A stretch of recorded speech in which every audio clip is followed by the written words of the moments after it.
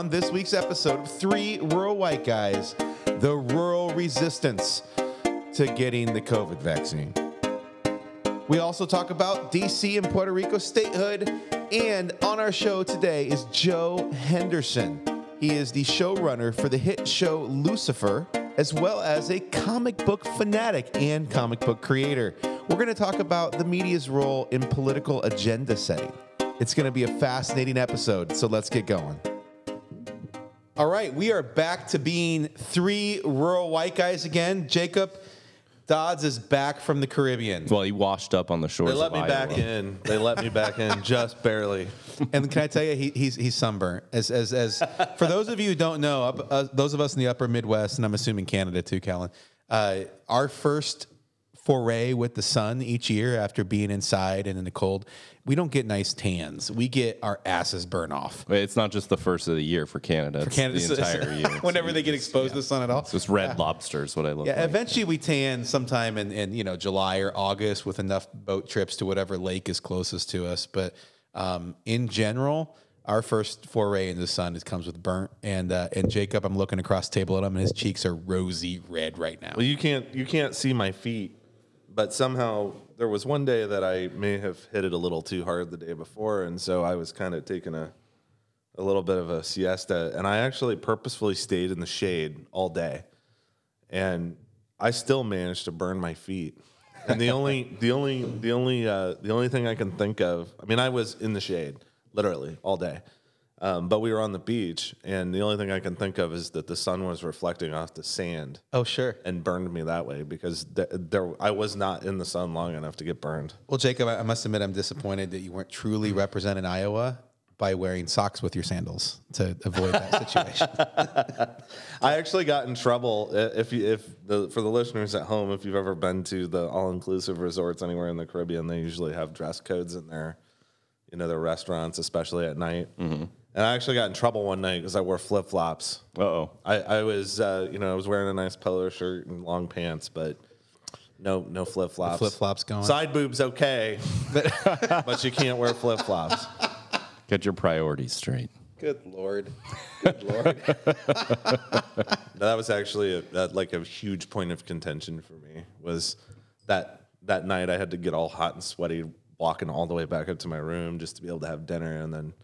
Yeah. Wait, they actually sent you back because you had flip-flops? Yeah, they wouldn't see me. Holy crap. Yeah. Okay. So, but along those same lines, COVID was interesting. Yeah, tell us about that. I think that it's largely an illusion of safety down there. You go to a restaurant, sometimes they'd make you use hand sanitizer before you walked in, sometimes not. Sometimes they'd take your temperature, sometimes not. I'm sure that their tourism industry, I think the resort was only able to operate at 40% capacity. So, that's their primary industry down there. Right. It's interesting because we're, especially here in rural America, we are in this, it almost feels like a denial phase about it all. Like people have just given up here. No one's wearing masks at all. It's becoming this almost, binary situation. Either you do wear masks or you don't wear masks. And in rural America, it's flat up you don't. I was at one of those service club groups meetings on Wednesday, and I had my mask on. I walked in, and I was presenting at it actually, and the whole room was filled with tables. Everyone sitting at the tables, not socially distancing, no one wearing a mask. And in that case, no one had a test beforehand. It was a bunch of people who almost all were Republicans. And I think most of the Democrats and other people who are more not being influenced by our buddy Fucker Carlson, they're not going, to that show or to that meeting, whereas the ones that are watching, him are going, and people just have given up, period, whether or not they've been vaccinated or not, and it's going to prolong this damn pandemic, and we're not going to get back to normal quick enough because of that, because they've just given up. They think it's some kind of weird hoaxy thing or something. There's propaganda somehow. We just had new restrictions, and not restrictions, but CDC recommendations. Guidelines. Yeah. What were they? Like outdoor, you could be without a mask? Yeah, the big change is that the CDC is now saying it's fine to be outside without a mask if you're vaccinated, unless you're in a large group of people. Right. So as a medical professional, Jacob, I'm vaccinated. It's our little public service announcement. which means it's a little bit like a mask for me. Like I can still get COVID, but it won't have an impact on me. My body will fight it a lot quicker, right? Right. And we don't have enough data yet, from what I understand, this to know if I can pass it on to somebody, even if I have it. Right. Is that why we still are supposed to wear masks if we have been vaccinated around people who are unvaccinated? Yes. Well, that and the vaccines are, 95% effective. So there's still a 5% chance of severe. I mean, what they know is it's basically a 100% chance that you won't die From that. or likely be hospitalized. Yeah. It's kind of like the flu shot. I mean, we have a crapshoot with the flu shot every year as to whether or not it's going to cover the right strain. And the whole purpose of it isn't to prevent you from getting the flu. You hear people all the time say, well, I'm not getting a flu shot because the last time I did, I got it. In comparison, I can remember a few years ago, we had a particularly nasty strain of the flu that went around, and when people got it, it knocked them on their ass for about 4 days. I got it that year. And I've had the flu shot every year religiously since 2009. Right. And but it was 24 hours. I laid in bed miserable with a fever, and then I was fine. And I realized that's the flu shot did its job in that case. I still get sick, but I wasn't laid up for 4 days and feeling like crap. And there's people having, even if they didn't have a severe case of COVID, they have these long lasting impacts from it. Right. And it's also shown to be effective in preventing that. Right. And I get the hesitancy in the sense that there's a lot of things they don't know. I mean, they don't know, they can't confirm that in 6 months we won't have to go get another shot because they don't know for sure how long it's going to last. They don't know. We haven't had it for 6 months yet to even test it, right? They don't know if it's going to work against all these variants that are out there. But I guess it's kind of like us booking this vacation. I mean, there were a lot of people that were kind of questioning, well, my God, why would you go to a foreign country right now? And I'm like, because I've been on the front lines of this thing for the last 15 months, and I finally got vaccinated. I'll follow all the rules still. I've got no problem with that. Right. But I'm ready to go back to normal life. I mean, I want to go to concerts and do all the things that everybody else wants to do.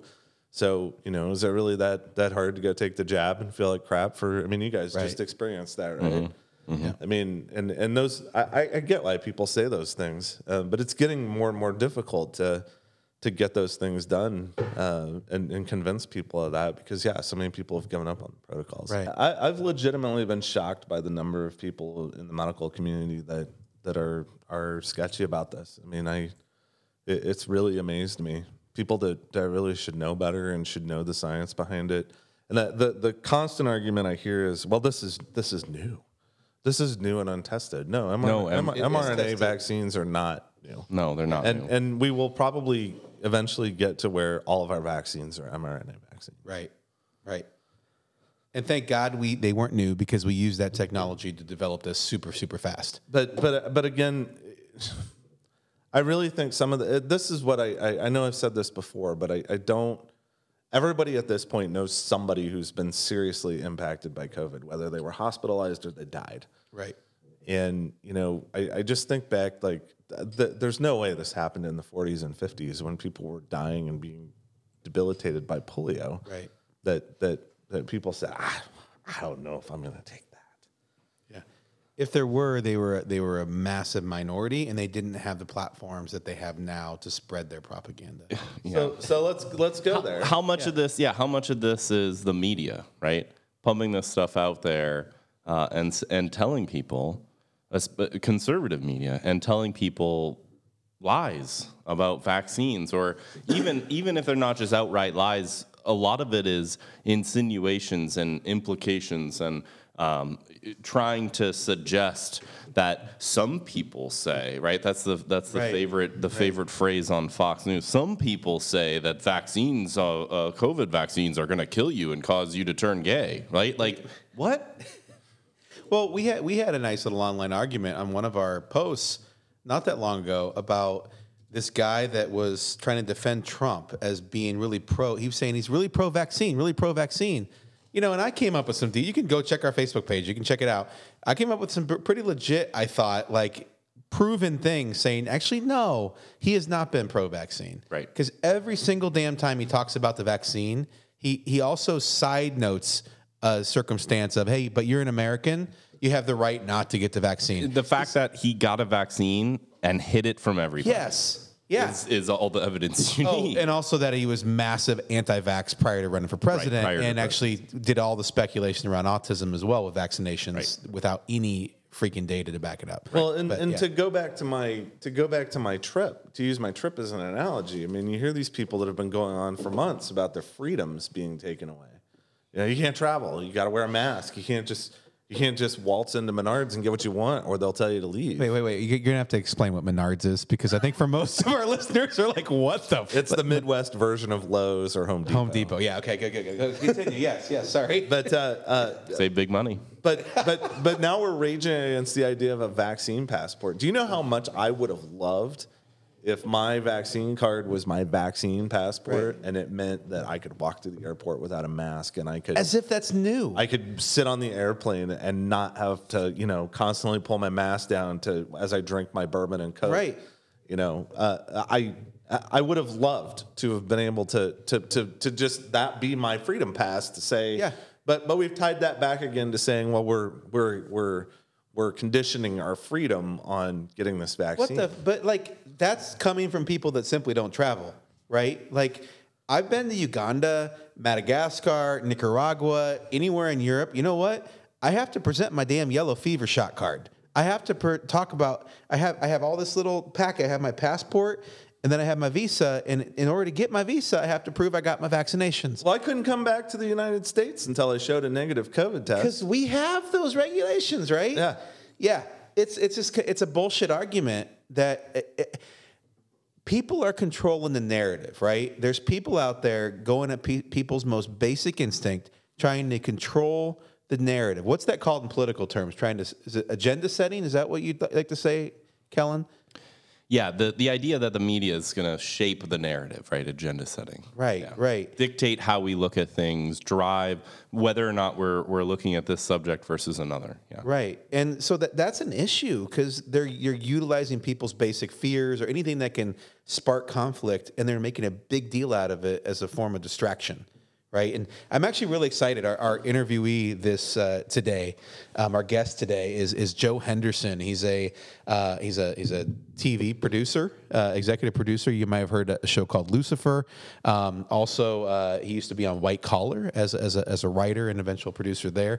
And he's a comic book writer too. But I want to talk to him about storytelling. Yeah. We always talk about the liberal Hollywood agenda, right? Here in rural America. And I want to see if that's a thing. Do they really think about that? Is that something they push, and how much they think about that? Yeah. Well, and I think, when it comes to the media, I think the reason that they're and we'll see what he has to say about this, but I think kind of the reason there's been this conservative pushback against it is because, conservatives are sort of trying to hold on to this white version of America, right? Sure. Like the 50s cornball, the Leave It to Beaver version of America. Right. And that's not who we are as a country anymore. Whether we want to acknowledge or admit that or not, it's just not true. Right. And many would argue we've never been that way as a country, but we've bubbled ourselves in certain areas that were like that, right? And I think that when you have that platform that Hollywood does, I think that it's a moral imperative to try to show how the world really is. Sure. Yeah, and you mentioned agenda setting. Let me ask for a second though, before we bring Joe on here. Let me ask for a second. Why are we spending all this time in contemporary American politics just recently? We're talking about things like Dr. Seuss or red meat bans that don't really exist, or masking kids as a form of child abuse, as our favorite media personality is on this week. But big things happened this week. There was a bill. This is really big. A bill to promote DC statehood. It's big in two ways. There's the obvious political implications, right? This is why the Republican Party's opposed to it. You give DC statehood. You've just added 2 Democrats to the Senate. You've just added a Democrat to the House. Right. No doubt about it. Just in the way the voting looks in D.C. and the partisanship, the way it falls in D.C., that's what's going to happen. So there's that part of it, right? But the other part of it is just the fundamental idea of we're a democracy and one person, one vote. We all have the same kind of representation. We all have the same kind of rights. So taxation without representation. Everybody in D.C. has on their license plate. If you go to D.C., that's what's printed on their license plate. No taxation without representation. It's ironic, right? It's ironic. They all drive around and they're taxed without representation. So that was a bill that was proposed earlier this week. Was it earlier this week or was it last week? It might have been last week, yeah. Yeah, it might have been last week. And we're not talking about it. But this agenda setting thing is so important. D.C. statehood and extension of rights and extension of representation of people who don't currently have representation, that matters. That really matters if we want to say to the rest of the world, we are the democracy up on the shining hill. Right? What was a Reagan quote? He said, we're the city up on the shining hill, or the shining city on the hill. Yeah, I'm confusing it. That sounds right. But at the same time, we're not talking about that. We're also not talking about the fact that there's an island down in the Caribbean that Jacob hasn't been to recently, I don't think.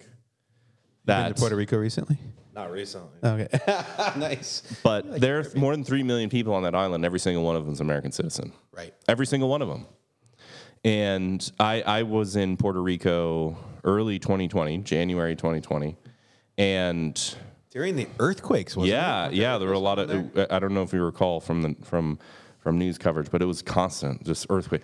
I was woken up, literally shaken out of my bed by an earthquake while we were down there. But 3 million Americans live down there. They are American citizens, and they do not have representation. Yeah. And you go down to Puerto Rico if you've never been there, and I mean, it feels like you're walking around in Miami or any other big city. If you're in San Juan, any other big American city that has an ethnically diverse population, it feels like you're in America. Why are we not talking about this? And why, even after the bill was proposed last week, we're still not talking about it?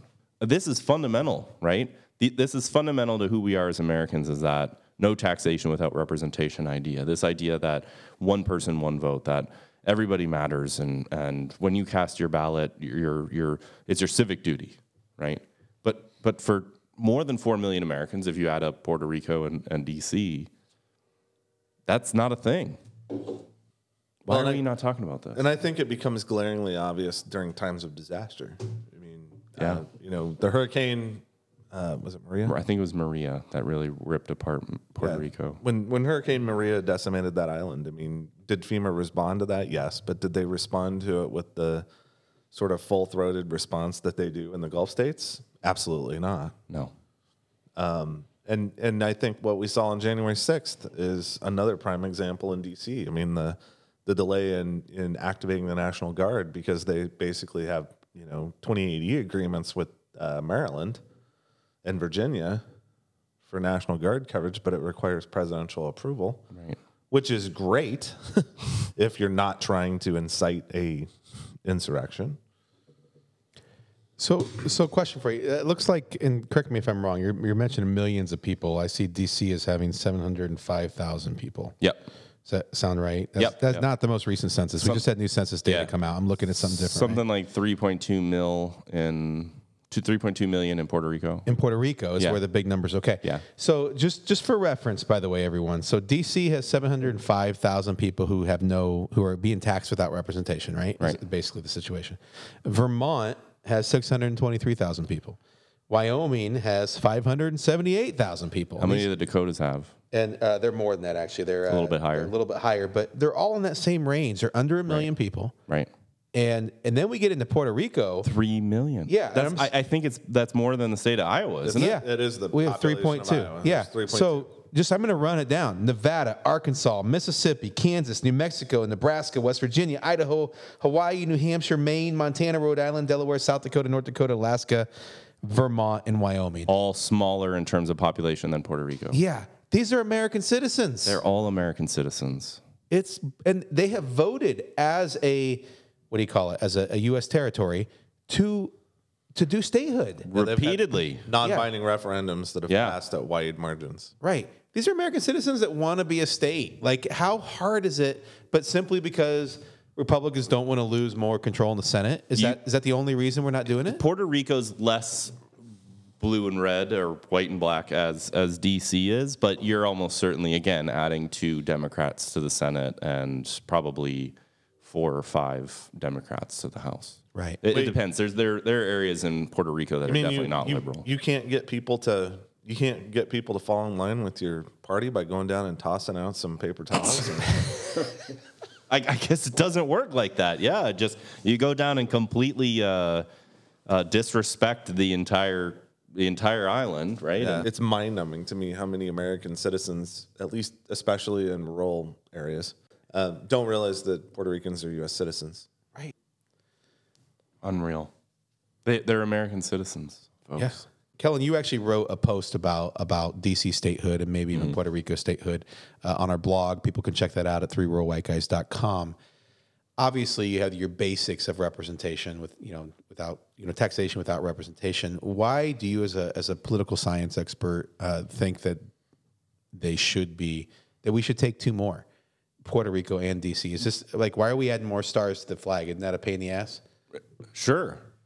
But yeah, it is. But at the end of the day, it's normative. It's the idea that we are a democracy, and we are a democracy in which not all of our citizens are afforded the same rights, and not all of our citizens are allowed to vote. Not we could go on about felon voting rights and having your rights stripped once you're convicted of a felony. We could talk about all sorts of things like that. But at the end of the day, these are not felons. These are American citizens. And they're not allowed to vote for any other reason other than the fact of where they were born. By not allowed to vote, you mean they're not allowed to have voting representation in Congress? That's right. They do vote. But what they vote for is not representation in the U.S. federal government. Right. In the sense that their representatives go and have a vote that matters on whether or not legislation passes. Right. Which, let's be clear, too, they don't have senators even sitting in it. They have House, almost symbolic members of the House, right? They can talk, they give their perspective on the House floor, but they can't vote. But they do not have senators. You would think that the Republicans, the Tea Party people that they've grown out of in the last decade, would be a huge issue, within the. I mean, obviously with the lack of the partisanship there, with the chance they're going to. It's partisanship that gets right. in the way. But we would think the core message is there, that people should be able to get a vote, right? Mike, this all stems from partisanship and polarization, and ultimately you have to change that. And to change that, you have to change the way we hold elections. And to do that, you have to switch to ranked choice voting. And I will also add, it also stems from racism when it comes to Puerto Rico. There's a little bit of racism in there too, because you're talking about a whole lot of black and brown people, both in D.C. and Puerto Rico. Right. Yeah, obviously Puerto Rico is Puerto Rico. But you have white Hispanics, but you have virtually a 100% Hispanic population there. Yeah, in Puerto Rico. Through the 1970s, DC was 70% African American. It's now about 30%, largely due to gentrification. But it is voted. It has always voted for the Democrat. Sure. For presidential elections, as most large urban areas do. Right. Yeah. But it's also important to note, DC did not even have home rule until 1973. And so, for the listeners at home, I'm pulling out my public administration degree here. Home rule means that you have a local form of government. You have a mayor and a city council, or some sort of a locally elected commission. Right. The U.S. Congress dictated what happened in D.C. until home rule was implemented. Yeah. Wow. We collectively, as Americans, have been having this fight over D.C. statehood for a long time. This isn't the first time. Sure. There was actually retrocession that occurred back in the 1870s. Really? Yeah. Wow. The original intention of D.C. was to literally be not a residential place. The founders didn't picture a urban metropolis that has grown. It was expected that the only people that would reside in Washington, D.C. were people directly associated with operation of the federal government. Right.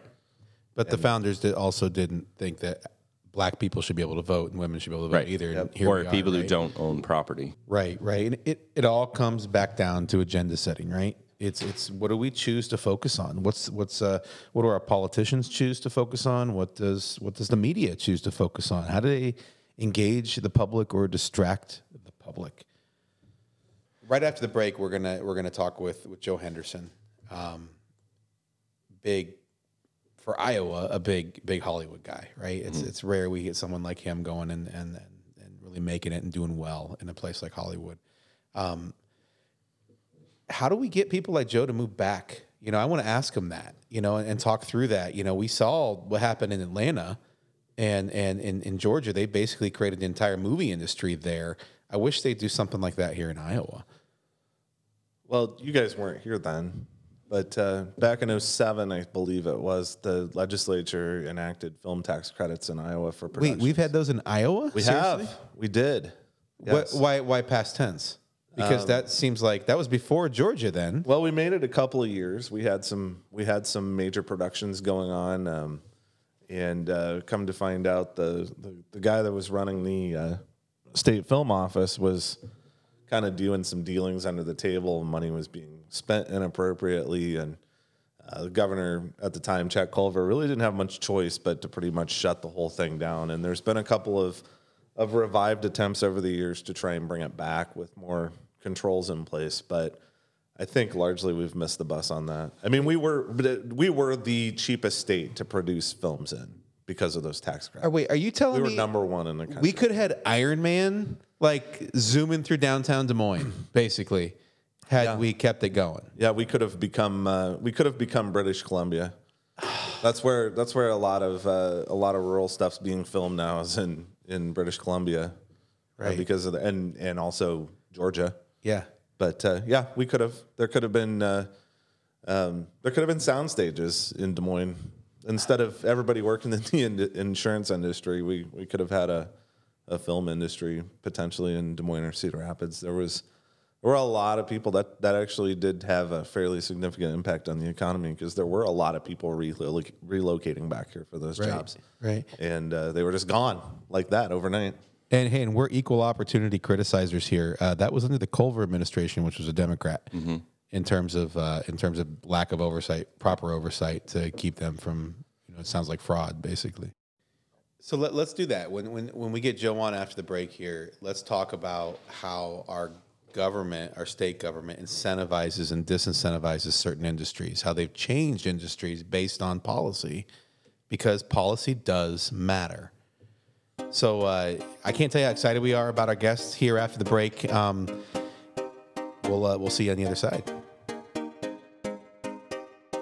Each week on Three Rural White Guys, we highlight a charity or nonprofit that's doing great work to make the world a better place.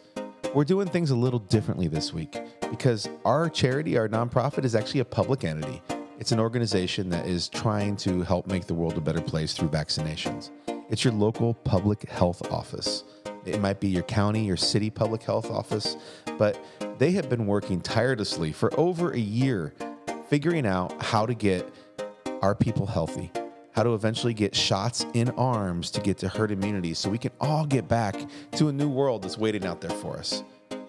So reach out to them. Tell them thank you. Drop a gift card by or a gift basket by their offices if you live in a rural community. They're very busy, so respect that. But also let them know they're valued and that you really appreciate all the work that they've been doing in their offices over the last year to protect you and to protect our communities. So that's it. Reach out to them, say hi, tell them that you care, and tell them how much you appreciate them. Welcome back to Three Rural White Guys. We talk a lot about the great rural brain drain in rural America, where we lose these incredibly talented people to the coast, to bigger cities. But sometimes, just sometimes, that's probably a good thing because their talents need to be where they're best used. Today, we have one of those people, somebody who had a dream, made it really, really big out on the West Coast, especially by Iowa standards. His name is Joe Henderson. You may know him from the show Lucifer, where he is a showrunner, correct, Joe? Of the show Lucifer. Co-showrunner, executive producer. Thank you very much. Yes. Nice. But you can call me whatever. Okay, fair enough. I got to know some of his stuff watching White Collar. My mom, when she was going through cancer treatment, we'd watch White Collar together and talk to each other after the show. Little did I know at the time that Joe was helping produce that. Were you writing on the show at the time, or what were you doing at that point? Wow.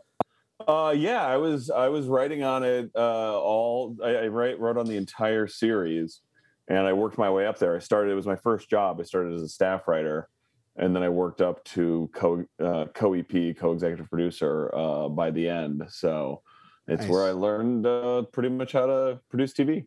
Nice. And before we get into politics, the other big thing that I think a lot of at least our geeky listeners will like, and I definitely do, is you're a comic book writer.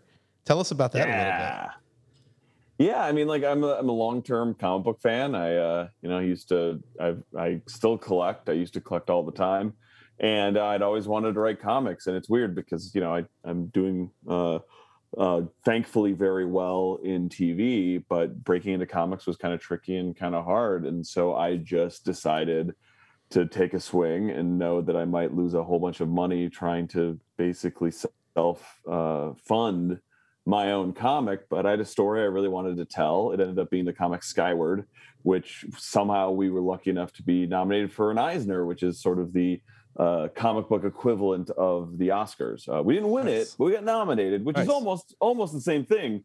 Some people might say. Hopefully, it helped with sales. Right? Yeah, of course. And then I have a comic called Shadecraft, which actually the second issue came out right now as we're recording, so it's out in stores now, and it's with the same creative team from Skyward, and it's fun. I love writing comics. I love being able to just tell stories in different formats, in TV, in comics. I'm writing some movies that'll probably never get made, so like a little bit of everything. That is fantastic. And just to be clear, Joe grew up in a town called Ankeny, Iowa. At the time, Ankeny was probably, for most definitions, considered a rural town by metro standards. Maybe 40,000 people, or how big was Ankeny at the time you were growing up there? Oh man, I have no idea. Probably. That sounds right. Yeah, northern suburb. Now it really is a massive suburb of Des Moines, but at the time it was its own little community just the north of Des Moines. It's changed a lot. Yeah, it's got 2 high schools now, so I assume it's gotten much, much bigger. Right. Nice. So we wanted to bring you on, Joe, for a couple big reasons. One is because you have we're trying to create a bridge between urban and rural, helping so our urban listeners understand the rural perspective a little bit, helping our rural listeners understand the urban perspective a little bit. And you've had both. You grew up here in Iowa, you went to the University of Iowa, but now you live in the second largest city in the country, in LA, right? I did get it right, second. Right? Yep. Yeah. And so you've seen a little of everything. So we want to just get your perspective on stuff. Talk a little about politics. I think Kellen had a big topic he wanted to run by you. Do you want to introduce that topic? Yeah. One thing I've been interested in, my background's in political science, and one thing I've been interested in kind of here and there is this idea of agenda setting in the media. And gatekeeping. These are kind of two distinct but very interrelated ideas. The idea of agenda setting is essentially that there are institutions or people or figures in the media that are going to drive the conversation a certain way. So, is it more important that we cover, potential World War III in Eastern Ukraine or Kim Kardashian's newest tweet or whatever, right? So that's all about agenda setting. And then gatekeeping is very closely related. And I was just reading this piece in this part of this book here while we were sitting here before you came on. And ultimately, the way that this author describes gatekeeping is the process of culling and crafting countless bits of information into the limited number of messages that reach people each day. And it's the center of the media's role in modern public life. That was a topic that I thought maybe we could cover, is just this idea of media's role in shaping and forming what we talk about. Right, and even beyond traditional news media. But let's go into Lucifer, into white collar, into we hear it in rural areas all the time. We hear, there's the liberal Hollywood agenda, and this is similar to what they're talking about. And so you're there, you're in the middle of it. Is there a liberal Hollywood agenda? And if there is it a bad thing? Like where are we going with that? So what are your thoughts on that to start with? Well, first of all, I wanted to talk about Rudy Giuliani's place getting raided. Yes.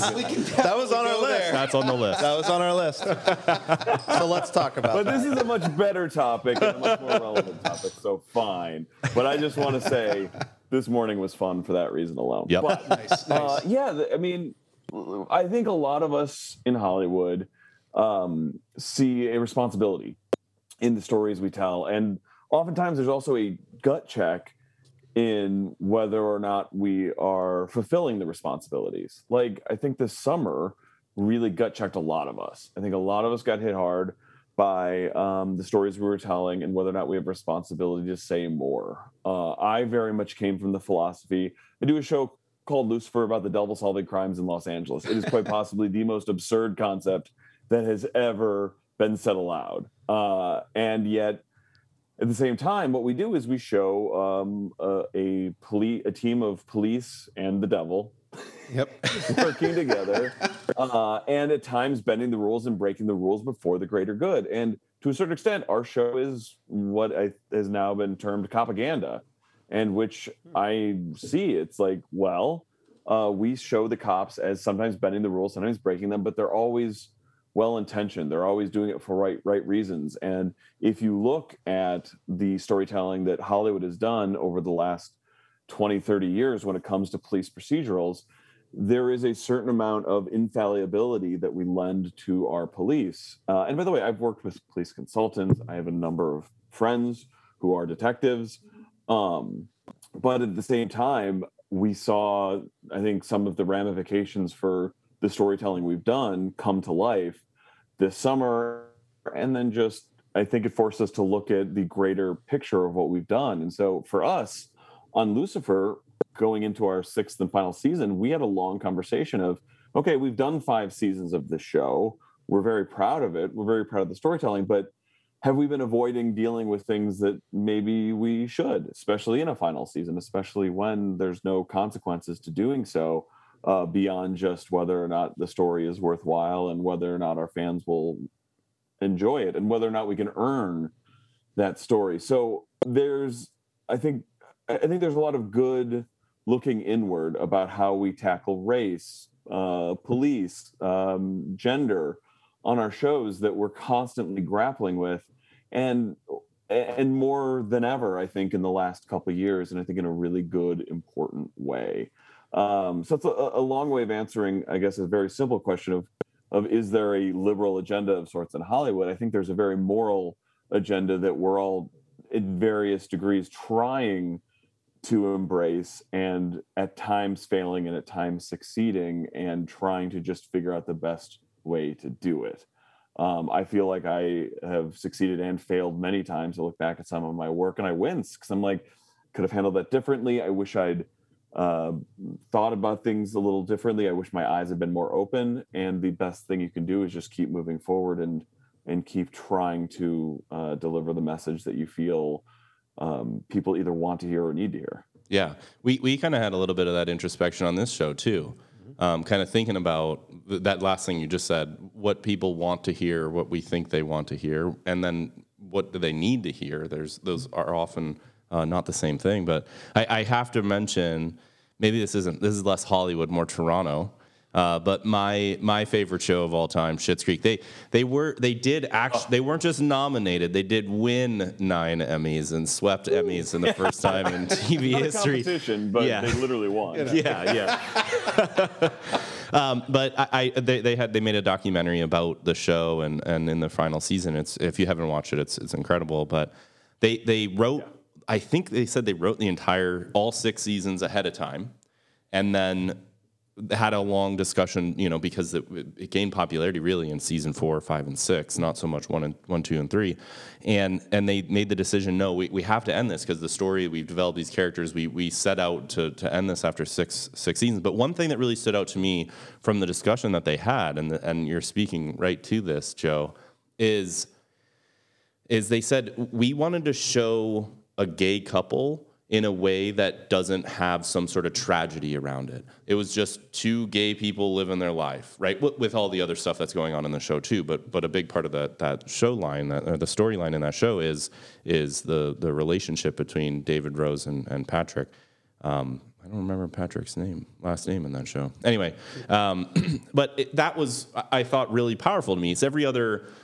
I shouldn't say every other, but a lot of other shows or movies that you see that are portraying the LGBTQ plus community does so in a way that revolves around tragedy. It's either they have to struggle coming out or struggle getting their families and loved ones to accept them, or the day-to-day interaction with the society around them. There's always some sort of tragedy and negativity. And it was one of the first shows that didn't do that. And it was just gay people Positive, being people. They're just people. You know, and it's interesting. And Joe, I'm gonna drop something on all your friends if they listen to this episode. Is Joe was in a church choir in college.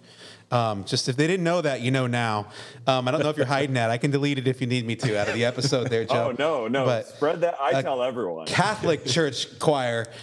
It was a fun one, but the reason I bring that up is after, that's how I met Joe, and I ended up being a lobbyist for the Catholic Church for about 4 years in Des Moines, at the Capitol there. And obviously, gay marriage is a huge issue that the Catholic Church works on. And we're going to have an episode on that someday, on religion and politics and so on.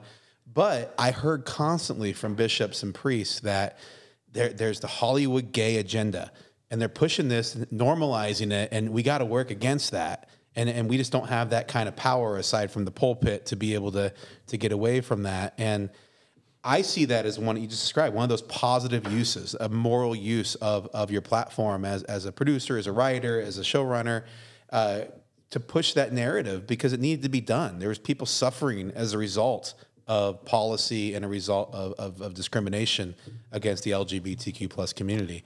And so that was a good use of it. And Schitt's Creek is a perfect example of that. Well, I mean, listen, when I was in college, when I was in the Newman Singers, I didn't believe in gay marriage.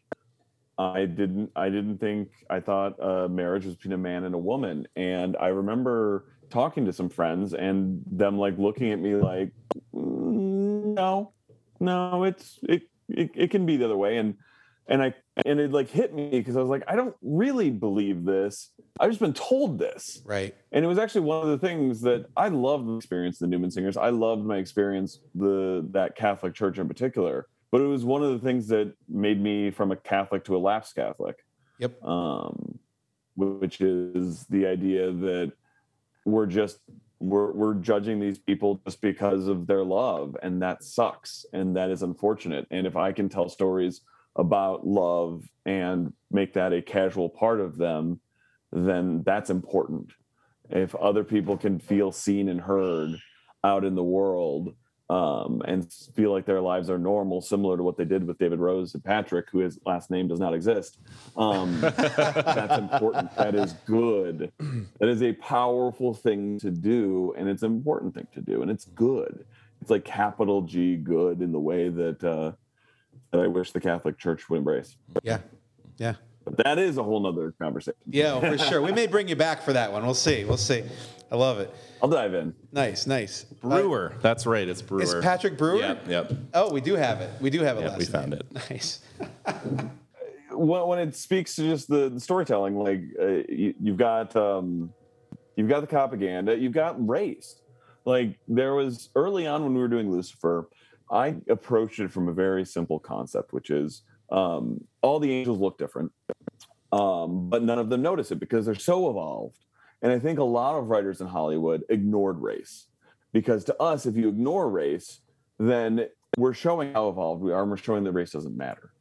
And I had some conversations with a number of writers and a number of the cast who were like, that's great, but like by skipping it over, we're also just kind of like dodging something that's kind of hard to talk about, but important to talk about. And you think you're being evolved, but you're kind of being a coward. And I had to grapple with that a little bit. And that actually is what resulted in season 4. A couple of years ago, we did an episode focusing on D.B. Woodside's character, Amenadiel, who's a black angel, but who doesn't understand why he's treated differently because he's from heaven and he's never had to face racism, really. And that a lot of that came from talking to D.B. Woodside about his experiences and storytelling that he wanted to tell, and listening to him and having that conversation. And I'm so happy we did, because we've dug into it even more since then. And then after the George Floyd murder over the summer, it's a story that we're going back to again, because, dear Lord, it's as important as ever. But those are the things where you think you're so evolved. I thought I was so evolved. I'm constantly learning just how little I am. But it's important to acknowledge that and embrace it and try to learn. Yeah. Fantastic. So dealer's choice for Joe. We could talk Rudy Giuliani and the feds kicking in his door this morning, or our favorite media figure, Tucker Carlson. Either way. Give a preference. That guy's the fucking worst.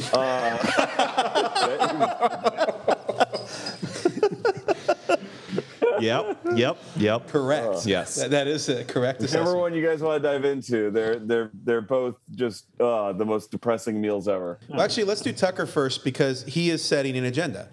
Yes. I mean, he literally is putting out propaganda that's incorrect and trying to change a narrative, right? So let's go there. What do we got with Tucker this week? I mean, he this week tells people on his show that if you see kids wearing masks, that you need to treat it as if you're watching child abuse, right? So what do people do when they see a parent abusing a child?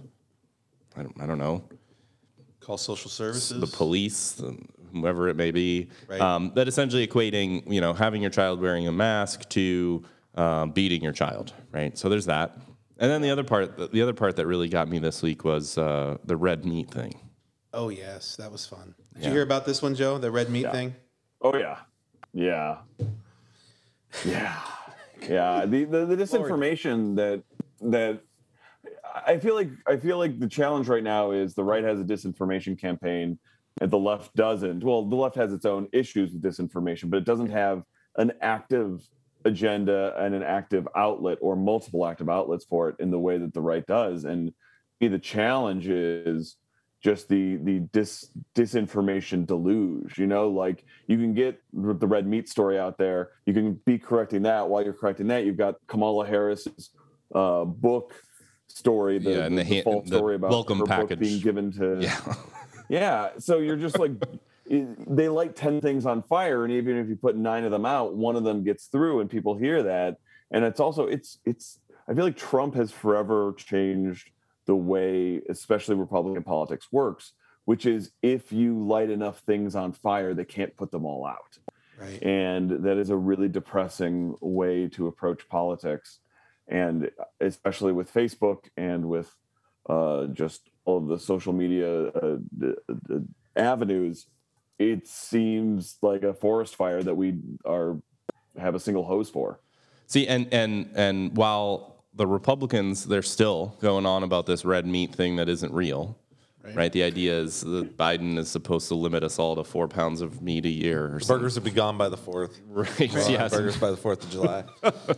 But what Joe said there is you light 10 fires, you put 9 of them out, or you quietly apologize for them, right, and move on to the next thing. But nonetheless, you've accomplished your goal. And your goal was set the agenda and gatekeep. Right. Because now we have to talk about red meat and kids in masks and child abuse rather than talking about the American Families Plan or talking about the infrastructure bill. Right. And some of them are still talking about Dr. Seuss. Right. Yeah. It's just sick. Goal accomplished. But that's the goal, right? Like we're laughing about it and joking about it. That's the point, right? That's the entire point.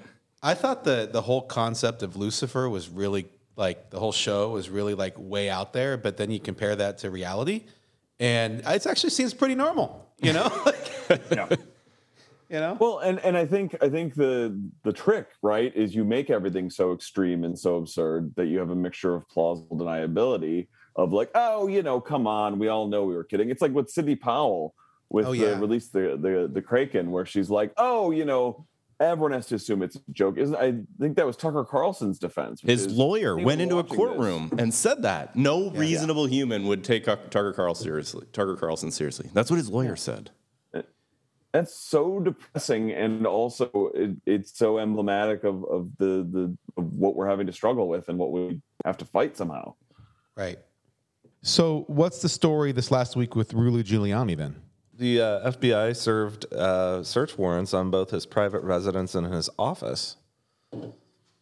So, Any particular reason so Hunter why? Biden's having a great day today.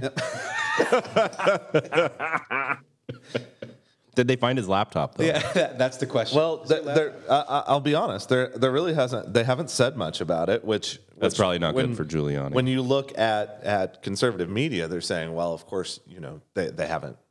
Like, I don't know if they thought they'd go in there and he'd be dumb enough to just have a smoking gun sitting around, and that'd be the end of it and it'd blow the whole thing open. I mean, do we not realize how criminal investigations work on the right?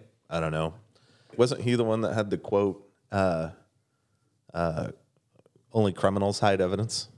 Yeah, probably. Yeah. Well, and going back to your point, Joe, he was in the room on half of those court cases after the election as well. Similar to Sidney Powell. And so here's a question I have on that note. Then, so you're in L.A. and one of the first things you brought up to us was Rudy Giuliani. What I hear in rural Iowa is, what about John Kerry? It's the whataboutism stuff. Have you all heard about Johnny? All the news is saying John's in the news right now and saying that he leaked information to the Iranians. And they know this because there's a recorded phone call from an Iranian official to an economist, I guess. By the way, neither one's an ally. John Kerry was not on the recording. It's just a guy saying he heard from John Kerry about information that was publicly available for the last 4 years, but we don't know when the recording took place. So this seems pretty obvious that they are holding on to this recording to drop at the right time. Giuliani gets served with a warrant. The president goes and speaks in front of Congress about new plans. And, here's an article we're going to drop randomly in the middle of all this with no timeline connected to it about John Kerry. It's agenda setting. Yeah, the whataboutism, I think, is the real challenge. It's one of the reasons that I've really stopped debating friends from Iowa on Facebook, because if you come up with a point, they just dodge it and move to something else. And you're like, let's talk about this point over here but we got to talk about this. And they just never do, because the truth is they can't, because there's nothing to say about it. So I'm just going to distract you with this shiny object over here. Right. And listen, both sides have issues. Both sides have flawed people, but one side has an agenda that I find depressing, to say the least. So that's interesting, though. You say it's hard. It really is hard to talk to people from rural areas, especially around here, if they're in that camp, the still on board with the Republican Party after everything that's happened in the last 5 years, still clinging on to that, still clinging on to Trump. They dodge, they distract. That begs the question: then, is it pointless? Are we wasting our time trying to reach out to those folks? Is it? I was just watching the news, some program a minute ago before I came over here, and somebody did make that point and said, you can't argue with crazy people, like the rational, reasonable people in society who recognize this crap for what it is. We just all need to move along with life, but. We did that, right, 5-10 years ago when the Tea Party was doing their thing and talking about how Michelle was actually a man and Obama was gay. And you're just like, this stuff that they come up with, and we just ignored them, right? And they were in their corners and talking amongst themselves, and nobody paid them any attention. And that brought us Trump. And then that ultimately gets us back into the whole rural brain drain thing that we've been discussing as a theme. As a whole, when you have that culture, you have people that are countering things that way without logic, with whataboutisms. How do you actually keep people that are talented in their communities when they are logical, when they do think through facts, and when they see through some of the bull crap? How do you keep talent here when that's going on constantly? So I want to move into what would it take to get a Joe Henderson back to Iowa? What keeps people like Joe, who are these talented professionals, from staying here or moving back? Freaking Atlanta has showrunners, right? And not just Hollywood producers, right? But people who say, I took a swing to try and break into comics, or I took a swing and I might have lost a bunch of money, but you know what, I did it anyway. That type of mindset, people with that kind of attitude who say, you know what, I want to start a business, or I want to be an entrepreneur, and I have this dream and this idea, and I'm going to go do it. Damn it. How do we get those people? So how do we get swingers into Iowa? Is that what you're asking? Sorry. Go ahead, Joe. We just threw a crap load of stuff at you. You heard about my 20s, huh? It is L.A. after all. No. I think that's a great question because, in my case, it's unique. My industry exists in Los Angeles. To be a writer in television, you need to be in L.A. There's the exceptions, but pretty much the writers' rooms are here. This is where you have meetings, you have everything else. Now, era of Zoom, you have a little more flexibility. If you're a feature writer, you can sort of live anywhere. But for me, I pretty much have to be here. But there's also the simple fact that I'm surrounded by, more like-minded people. But at the same time, Ankeny, I remember being fairly liberal. Iowa City was very liberal. I felt very comfortable there, but at the same time, I don't know. Let me put it this way. To the Atlanta question, yes, there's a lot of production in Atlanta, but a lot of it's money too. It's Atlanta offers the tax rebates that Iowa had for a little bit, but have gone away. And for one thing, very simply, Hollywood follows the money.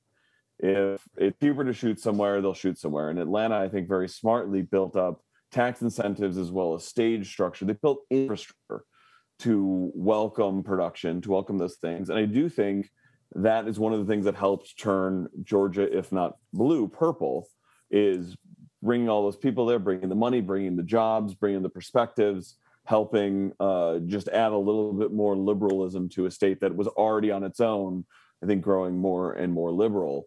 I think what Atlanta did so smartly was they built that infrastructure.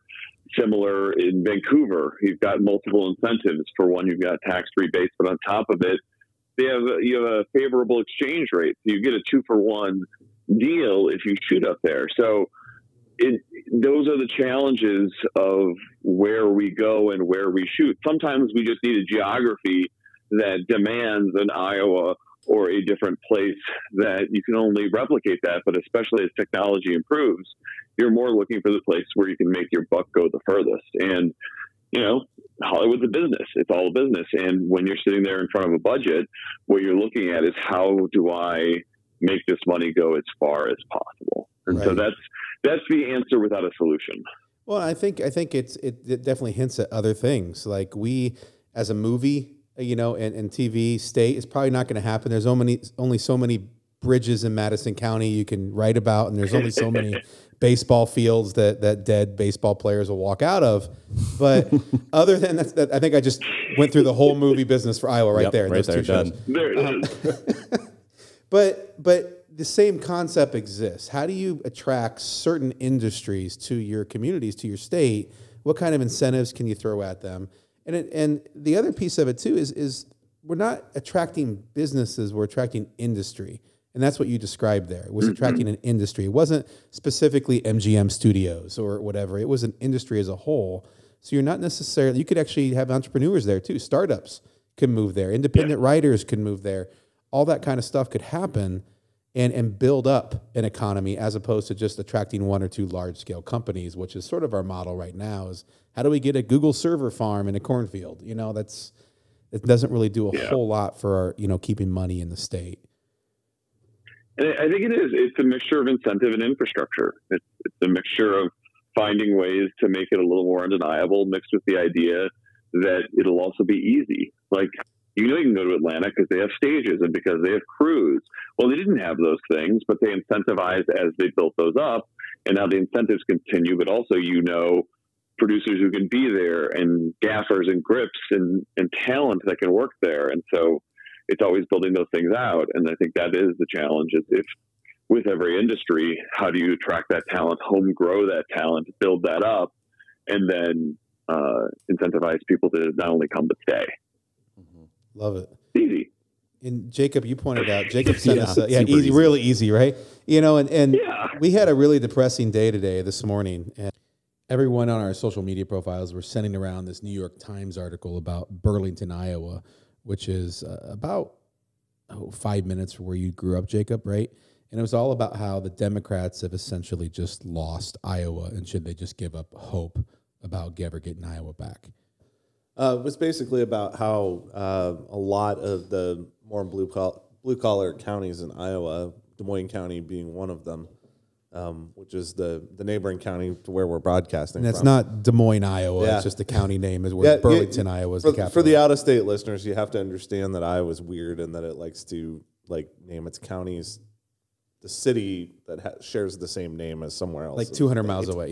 Yeah. So Des Moines is in the center of the state, and Des Moines County is way down in the southeast corner along the Mississippi River. And it was talking about how Des Moines County had largely been a blue Democrat county because of the fact that it was largely based on manufacturing and industry. So heavily unionized at the time. And that's shifted. And it's done what a lot of other counties in Pennsylvania, Ohio, Wisconsin, all across the Midwest have shifted that direction from being sort of these Democrat strongholds to being strongly red, and the reasons for that. And it was very much contrasted by a similar article which talked about how people are fleeing blue states in record numbers. California being one of the biggest ones, citing the high cost of living, the taxes, and then like the ultra liberal politics that people are fed up with. Where are they going then? Because they're not coming to Iowa, obviously. And in that particular article, I hope they do. Right. They're not, though. Unfortunately, they're going to places like Kentucky and Missouri, Right. Far right strongholds. Right. And I know Texas too. When I was there, it was a big California destination too. And a lot of it is because of they're fleeing the cost of living, right? So, when you can buy 600 feet of riverfront property on 40 acres for the same amount of money that a small ranch house in Merced, California costs, that's easy math to do. Right. Oh yeah. I mean, like, listen, I go on Zillow and I look up like a house for, for a fraction of what I have to pay a month. And I'm like, oh, that's a mansion. That's amazing. And I'm it's like, dear Lord, like the cost of living in LA, like, you can buy a nice 2-bedroom house for the same cost of a mansion in Kentucky. Like, it's insane. It's crazy, but that is a trick. And yeah, I gotta say, like, one of the things that, I was really sad to see just how red Iowa went in the last election, but also most of my friends have left. Like, most of the people I know who lived in Iowa did flee. And that's one of the reasons why, Mike, when I saw you post about this podcast, started listening to it, it filled me with a little bit of hope, or at least a sense of perspective mixed with hope, because it is, I think the trick is, how do you get people to come back? How do you get people to fight in their home state? I say this as a guy who will probably live in LA for the rest of his life, because this is where my industry is. But at the same time, like, I do love the idea of trying to figure out a way to incentivize people or encourage them to go back and fight local politics and fight for the causes that will actually help the people in our homes, be them present or former. It's important, and it's a little scary. It's definitely scary. Yeah. It's been a little bit, depressing is the right word, I think, for me the last couple of days, reading that article in the New York Times, talking about looking at the data and then how it's going downhill, and then also seeing the policy changes that we put into place here in the last decade, 2 decades really, under almost exclusively Republican control since the Culver administration, I guess, in the mid-2000s.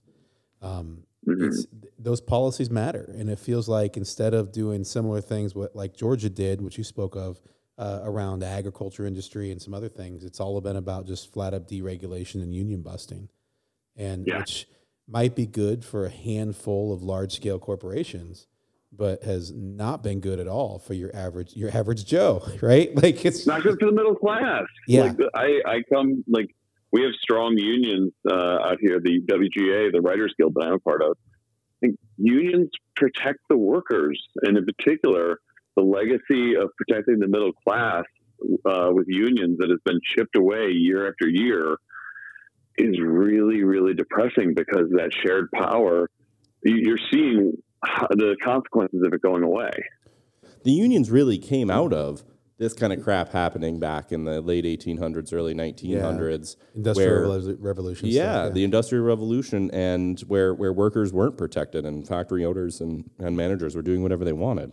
They stopped being able to get away with that stuff because of unions, and now that unions are going away, that kind of stuff's going back. In that article, they said, you could work at that case factory in Burlington where they had 3,500 employees, and you could make $70,000 a year. You could have a home, maybe even a lake house up north somewhere, a boat, a couple cars, and one salary could provide for your family. Now, those same workers in that same factory, there's only 300 of them, and they make $17 an hour. So I want to wrap this up in a nice little bow here, because I think we've hit something. Is Republican leadership has not been good for the middle class or even the lower income workers, your classic blue collar workers, and who used to be middle class, who are definitely not middle class anymore. And we've been under it for almost 2 decades now, at least at the state level, and it has been bad. So something else has to keep people voting Republican because their bank accounts are not showing positive growth with Republican leadership. And so we're getting all the way back to our conversation about setting the what's the term again? Media agenda? Agenda setting. Agenda setting. It's how they're marketing the party, how they're marketing the Democratic Party, the misinformation that's being put out there is encouraging people to still vote for this shit that is in no way, shape, or form beneficial for their livelihood. I think to that exact point, I think the mistake the Obama years made that so far the Biden years seem to be trying to learn from is Obama didn't take victory laps. Right. He didn't advertise what he gave people. He thought people would find it. And what he didn't realize is that the disinformation machine is strong enough to make sure that either the credit went elsewhere or the credit wasn't felt. And I think one of the things I like about what Biden is doing is he's taking big swings, he's doing big things, and he's trying to get word out about it. And I think that's so important, for one, to create big policy that helps the middle class, and two, let people know, brag about it. Like, listen, I didn't like how Trump bragged about everything he tried to do and mostly just lied about things he hadn't done. But it was successful because people want to hear about achievements. They want to hear about positives. They want to feel like their lives are going to get better, even if they're being lied to. But with Biden's case, in theory, he's going to put in a whole bunch of money that will make their lives better. And we have to make sure that people understand it and understand where it's coming from. Yeah, and that's absolutely true, right? Democrats, that's one of my biggest issues with the party is oftentimes there's no spine there, right? They don't take those victory laps, right? Democrats never act like they've been there before. They're like, oh my gosh, we just won all these seats. We have total control of the federal government. What do we do? Like they don't slam dunk on the conservatives the way that the conservatives just love to own the libs, right? That's just their whole thing. Is it's a party of internet trolls, right?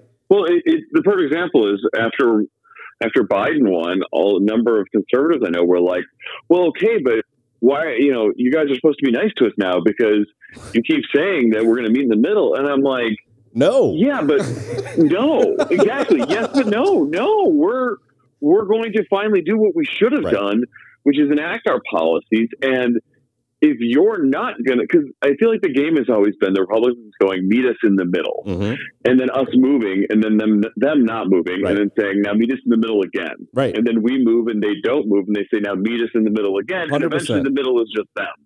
And when in the Trump years, there was no middle. The Republicans did whatever the hell they wanted, and it didn't matter what the Democrats said. And now that the Democrats are in power, the number one complaint they have with Biden is he's not passing bipartisan stuff. It's like, what?